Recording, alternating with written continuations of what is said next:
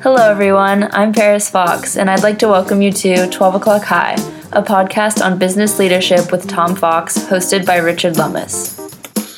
Hello, and welcome to another episode of 12 O'Clock High, a podcast about leadership. This is Richard Lummis. I'm here with Tom Fox for another discussion on how we can improve our leadership skills by learning from others, drawing lessons from many sources, including history, fiction, film, and business writing. Welcome back, Tom. Thank you, Richard. Arthur, Mark Bowden first came to my attention with Black Hawk Down, book about 1993 Special Forces debacle in Mogadishu, Somalia, involving the attempted capture of a warlord. I went ahead and looked him up on Wikipedia, and he claims to have been inspired to become a journalist by reading Tom Wolfe's Electric Kool-Aid Acid Test. He's written books about the killing of Pablo Escobar, the Colombian drug lord, and Osama bin Laden, as well as countless articles, including a number for The Atlantic. I particularly enjoyed The Dark Art of Interrogation, about enhanced interrogation techniques, and Abraham Lincoln is an Idiot, the difficulty of recognizing excellence in its own time. From Wikipedia, Bowden also holds unconventional views on the future of the media in the 21st century. He doesn't believe attention spans are shortening, and he thinks young people are just as drawn to deep journalism as other generations. He says nothing will ever replace language as the medium of thought, so nothing will replace the well-written, originally reported story or the well-reasoned essay. That's kind of a long-winded introduction to his new book, which is titled Way 1968, about what's generally considered to be a pivotal battle in the Vietnam War. I highly recommend it. Bowden examines the battle through interviews with participants on both sides, as well as contemporary media coverage and subsequently written secondary sources. We'll be talking today about some of the leadership lessons we can draw from some of the episodes in this book. Tom, where do you want to start? Well, Richard, first of all, let me start by thanking you for turning me onto the book and echoing your sentiments. It's just an excellent book. I also read Black Hawk Down, very much a debacle, and Way certainly cost more lives. But in the American mythos, I think Way actually has a larger place because many people believe it was the psychological turning point in the war when the everyday American citizen back home began to at least suspect that we were not going to win the war, and that the propaganda and information that the government had released was not equivalent to what was going on the ground. And entirely truthful. Well, there perhaps was a credibility gap, was the phrase used to believe in the 60s. And we're going to talk about kind of that at the end. And I really just wanted to have the opportunity to explore this with you from the leadership perspective. And I'd really thought about it in three distinct different phases that we could talk about, kind of the before the battle, the during the battle, and after the battle. And if that might be a framework that we could use, because I found leadership lessons in all of those. First of all, in the before, I had the Battle of Khe Sanh is just burned in my memory for reasons that are now shrouded in mist. Nevertheless, Khe Sanh was at its peak, I think, in the fall of 1967, and Khe Sanh was a U.S. outpost at the far end of the Central Highlands, fairly close to the Laotian border. And Westmoreland, the U.S. General Westmoreland, had decreed that Khe Sanh would be there and would not fall, and was under pretty much 24-7 continuous attack by the North Vietnamese. And so two things about Khe Sanh, I think, impacted the thought process around the Battle of Way. The first one was, and I think you may be able to talk a little bit more in depth on this, was that to actually invade Way was a huge logistical effort.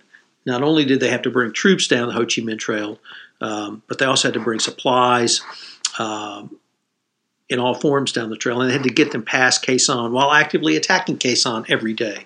So logistically, it was a huge effort by the North Vietnamese, both the regular army and the Viet Cong within the South. The second thing was that it led to many of the decisions, erroneous decisions, I think, were made in the early phases of the Tet Offensive and the Battle of Way, that the Tet Offensive was a diversion to draw U.S. attention away from Khe Sanh. And that's how General Westmoreland saw it. and it turned out not to be true. So logistically, we saw, at least in my mind, failures in foresight from the U.S. Military Command, recognizing that a buildup was going on. There is no logistical buildup that ever happens in a vacuum. The Russians knew the Germans were building up before they attacked. The Germans knew the Russians were building up before they counterattacked. You always know someone's building up. That I recognize it does not give you the insight into when an attack may occur. But when you have troops on the ground reporting something is going on, from a risk assessment perspective, you need to assess that risk. And you need to try to determine what the possible outcomes could be so you could manage that risk going forward. If you overlay that with the absolute rosy picture that General Westmoreland was painting at the time, indeed in 1967 he went on an end of the war tour and really claimed that not just prosperity was just around the corner, but the war was almost over. And this was really only two plus years after heavy American increased involvement in the war. So I thought it was really striking to me, one, just the massive logistical effort that the North Vietnamese actually were able to pull off, but also the absolute failures in foresight by the high American command. So, well, I think Khe San's an interesting battle to bring up. I never have really understood it. As near as I understand it, the concept was really sort of the fall of the French at Dien Bien Phu had basically ended the French possession of Indochina. And Westmoreland set up Khe Sanh almost in defiance of that lesson, as a way of showing that this would not happen to the U.S. by putting an exposed fire base in the middle of nowhere, which served virtually no strategic purpose that I could tell. In a valley. Yeah. In a valley. Yes, to all the above. Okay. I think actually his purpose was, in addition to what you had articulated about Dien Bien Phu and parallels there, but it was to try to irritate the North Vietnamese, try to put something close to the Laotian border and the Ho Chi Minh Trail that, if given the authority, he could then actually interdict on. And perhaps he envisioned not just troops, but also some sort of aerial missions to try to interdict on the Ho Chi Minh Trail. He never, I don't think, ever got formal approval to do that from Lyndon Johnson, although obviously Nixon later invaded Cambodia, but that was much later and really not a part of this story. So before the actual Tet Offensive in the Battle of Hue, just dramatic mistakes by the U.S. High Command. Yeah, and a U.S. Navy analyst after the war called the run-up to the Tet Offensive a logistical miracle. And Bowden points out that it's only possible for this to have happened and for it to have been kept secret if people in the countryside actively supported it or didn't care. He leaves out a third possibility, which I think is also relevant, which is that they could have been intimidated into silence. But in any event, what warnings there were completely ignored. But the warnings were fairly few. They actually did a brilliant job of setting it up in secrecy. And their initial success was just phenomenal. Yes. In fact, the description is that Bowden says is, surprise achieved in Hue was complete. It's not a case of simply being caught off guard. It's so unexpected it triggered not just alarm, but disbelief, deadly disbelief. And it led to completely ignoring reports from the field that contradicted their initial rosy opinion. I think there's some real leadership lessons there in the effect a setback can have on the psychology of someone. In the case of Westmoreland, it simply hardened his opinion that everything was going fine. Indeed, it did, and we're going to have a lot to unpack when we talk about the actual battle itself. But the Marines on the ground told and communicated to their commanders that this was not just a probing attack This was not just a company or two of locals who had infiltrated and taken over a building or two. This was a major attack by a large number of troops. And if I can find it here, I think the second day there were 4 Marine companies that had been fed into Way, and as Bowden claimed, they got creamed. It was clear enough to them that the city was in enemy hands and taking it back was going to be hell. At one point, the commander of Task Force X-Ray from regional headquarters had said there might be a few platoons of enemy, and the Marine captain rebuked him with, hell, we've got an entire platoon of NVA dead on the wire. So when you have that many dead, it's a pretty good sign that something different is going on. And the initial response was that the South Vietnamese could take care of this. It was a South Vietnamese problem. This was really their city. Way was the ancient capital of Vietnam, I think, before the French took it over. Many critical Buddhist shrines and temples there, which were a whole other issue, came up from all of that.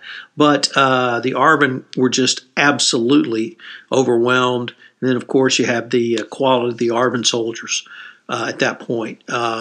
So initially, it was a not only huge setback, but you had the high command in Saigon and even down the road in Pleiku not believing the information from the eyes on the ground Marines. Well, and in fact, Westmoreland's initial report to the Joint Chiefs was off by a factor of 20 on the number of Vietnamese in Way. And your point about the historic importance of Way, it did lead to the fact that the Marines were initially, and for most of the battle actually, denied the ability to use artillery and air support in order to avoid damaging the historical monuments, which led to hundreds of American deaths. They were probably unnecessary. So I'd like to read a quote that Bowden set forth about the first Sunday of the attack from Secretary of Defense Robert McNamara. And this ties into the point we were talking about with Khe Sanh. It's found at page 230 in the book. It's quite clear that the military objective of the attack has not been achieved. It was to divert U.S. troops and South Vietnamese troops from the probable offensive action of the Viet Cong and the North Vietnamese around Khe Sanh. And even after the city was overrun, they still saw this as a diversion around Khe Sanh. And this is with Marines on the ground talking about trained NVA soldiers, not Viet Minh or Viet Cong coming forward. So the failures of leadership, I really hadn't thought about the psychological impact of just being knocked in the jaw. But the Marines knew one thing, and the Marines knew take the hill. And that's what they did. And when they reported back they couldn't take the hill because of simply overwhelming firepower, that was dismissed to the point where I think some commanders were afraid to push back too far. Yeah, and that's one of Bowden's points that I thought was really interesting about the lower level leadership as opposed to the leadership in the upper echelons. The Marines did prove fairly adept at improvisation, as they usually do.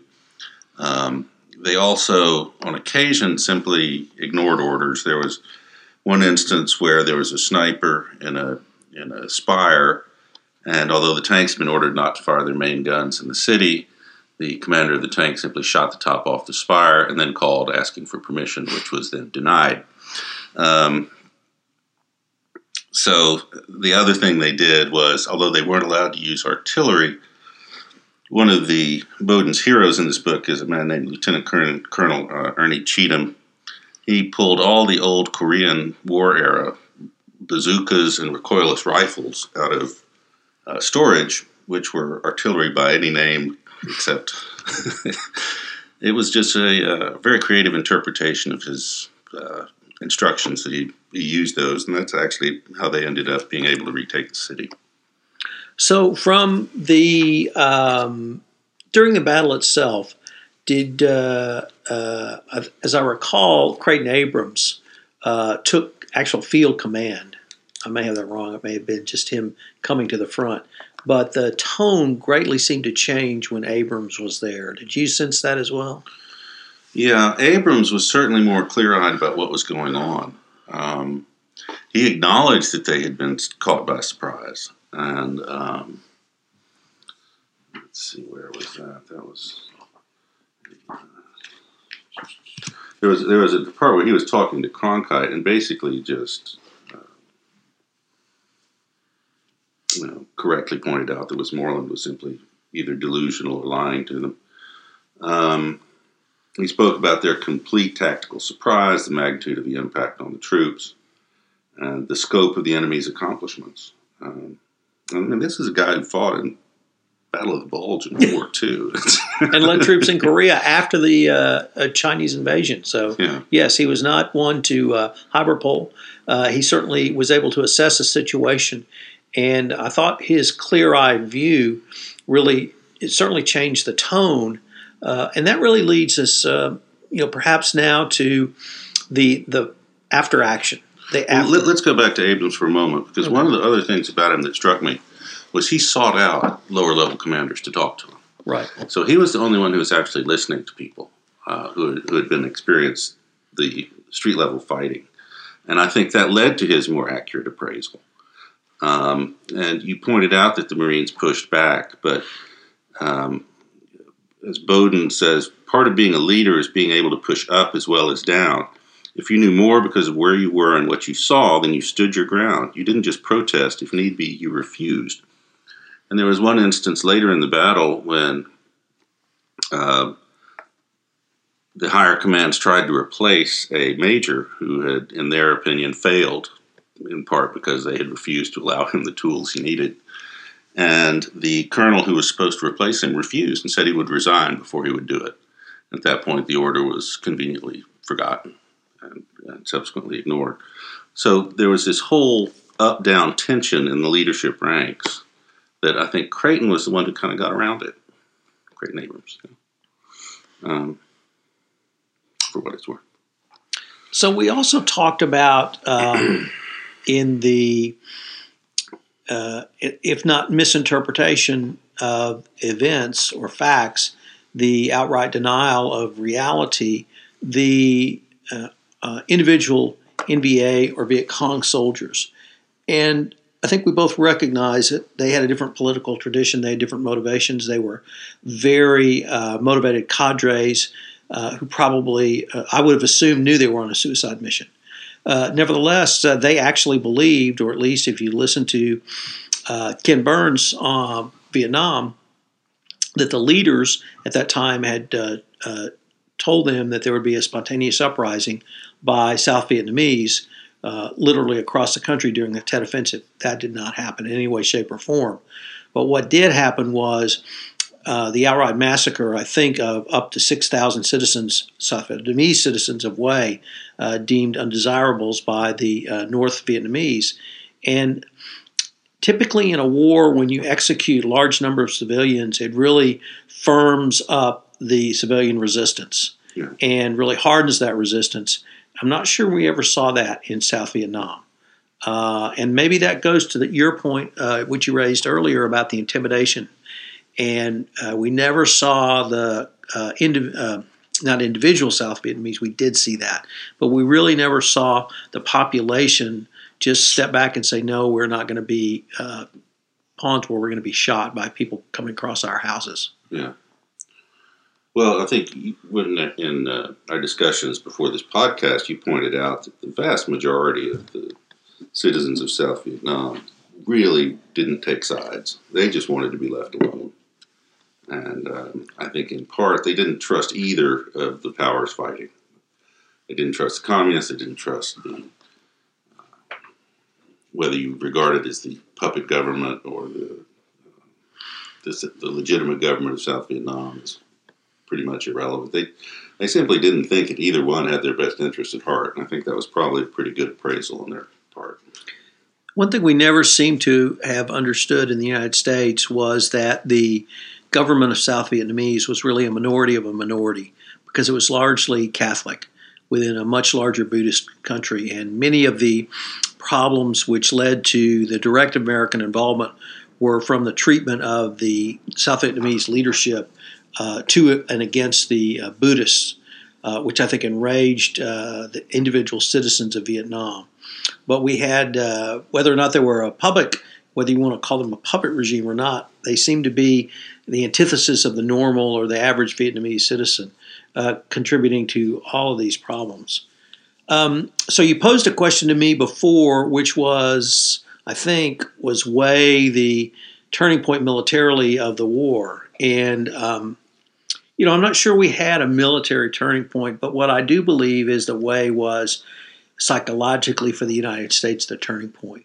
And the reason it was psychologically the turning point is for people listening to this podcast under the age of 60, you may not understand that this was the first war that we watched over dinner.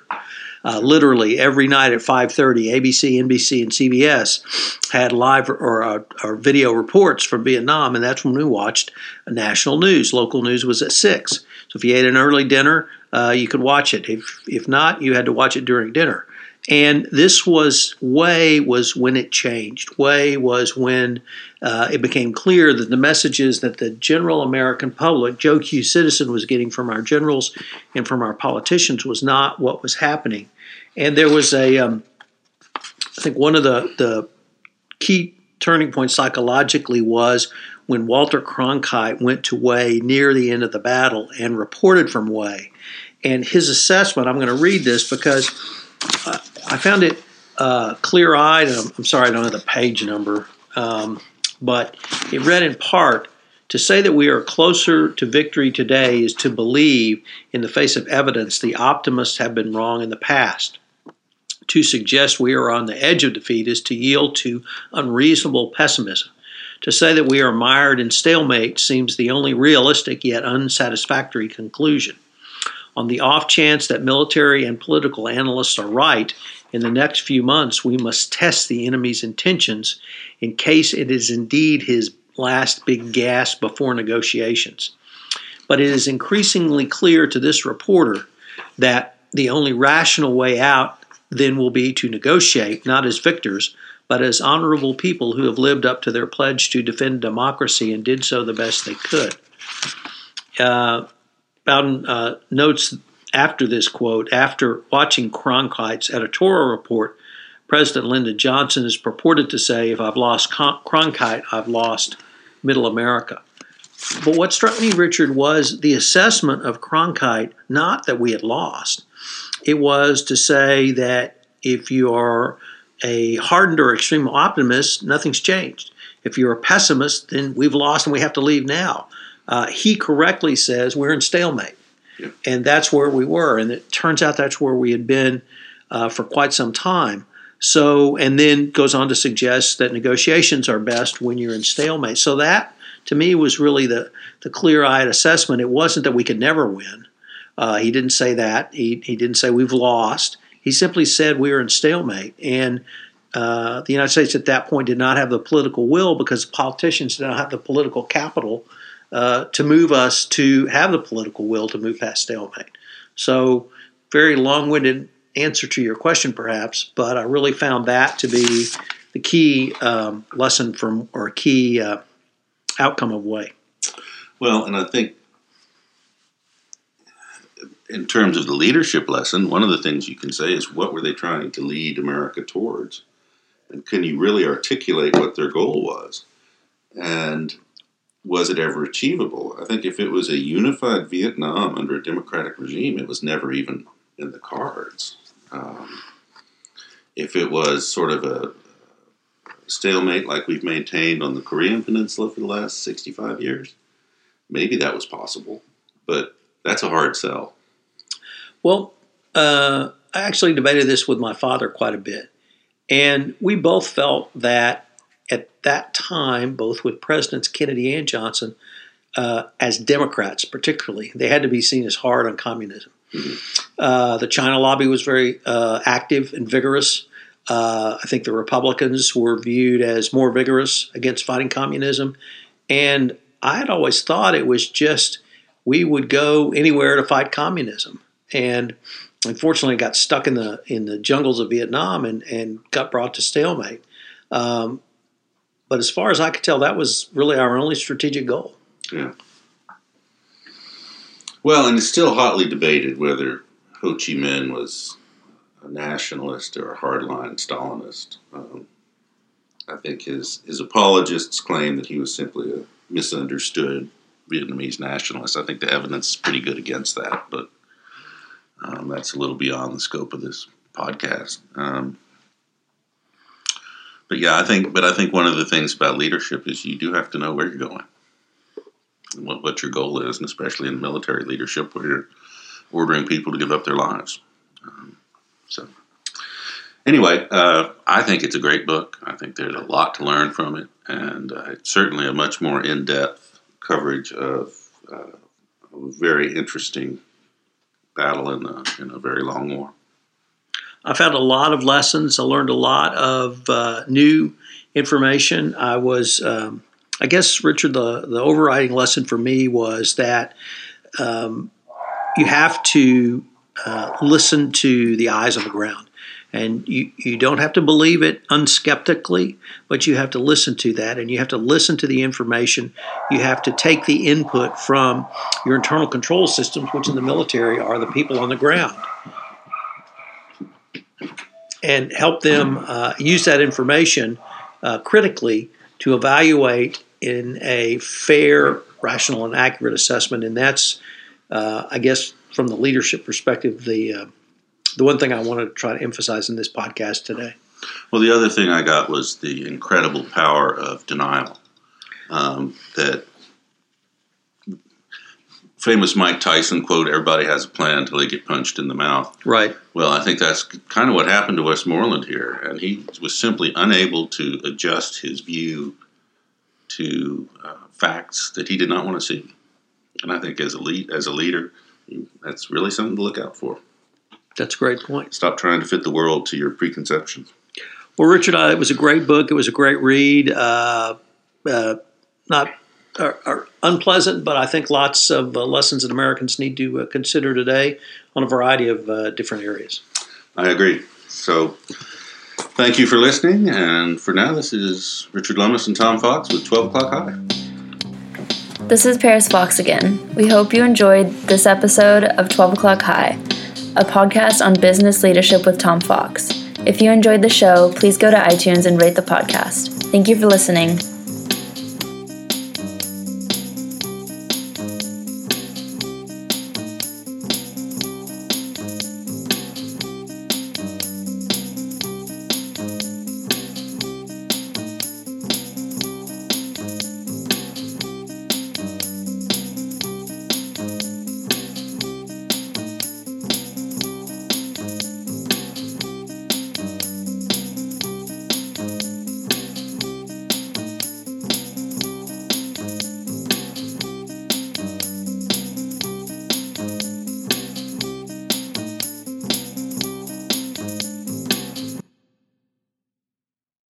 This podcast is a part of the C-Suite Radio Network. For more top business podcasts, visit c-suiteradio.com.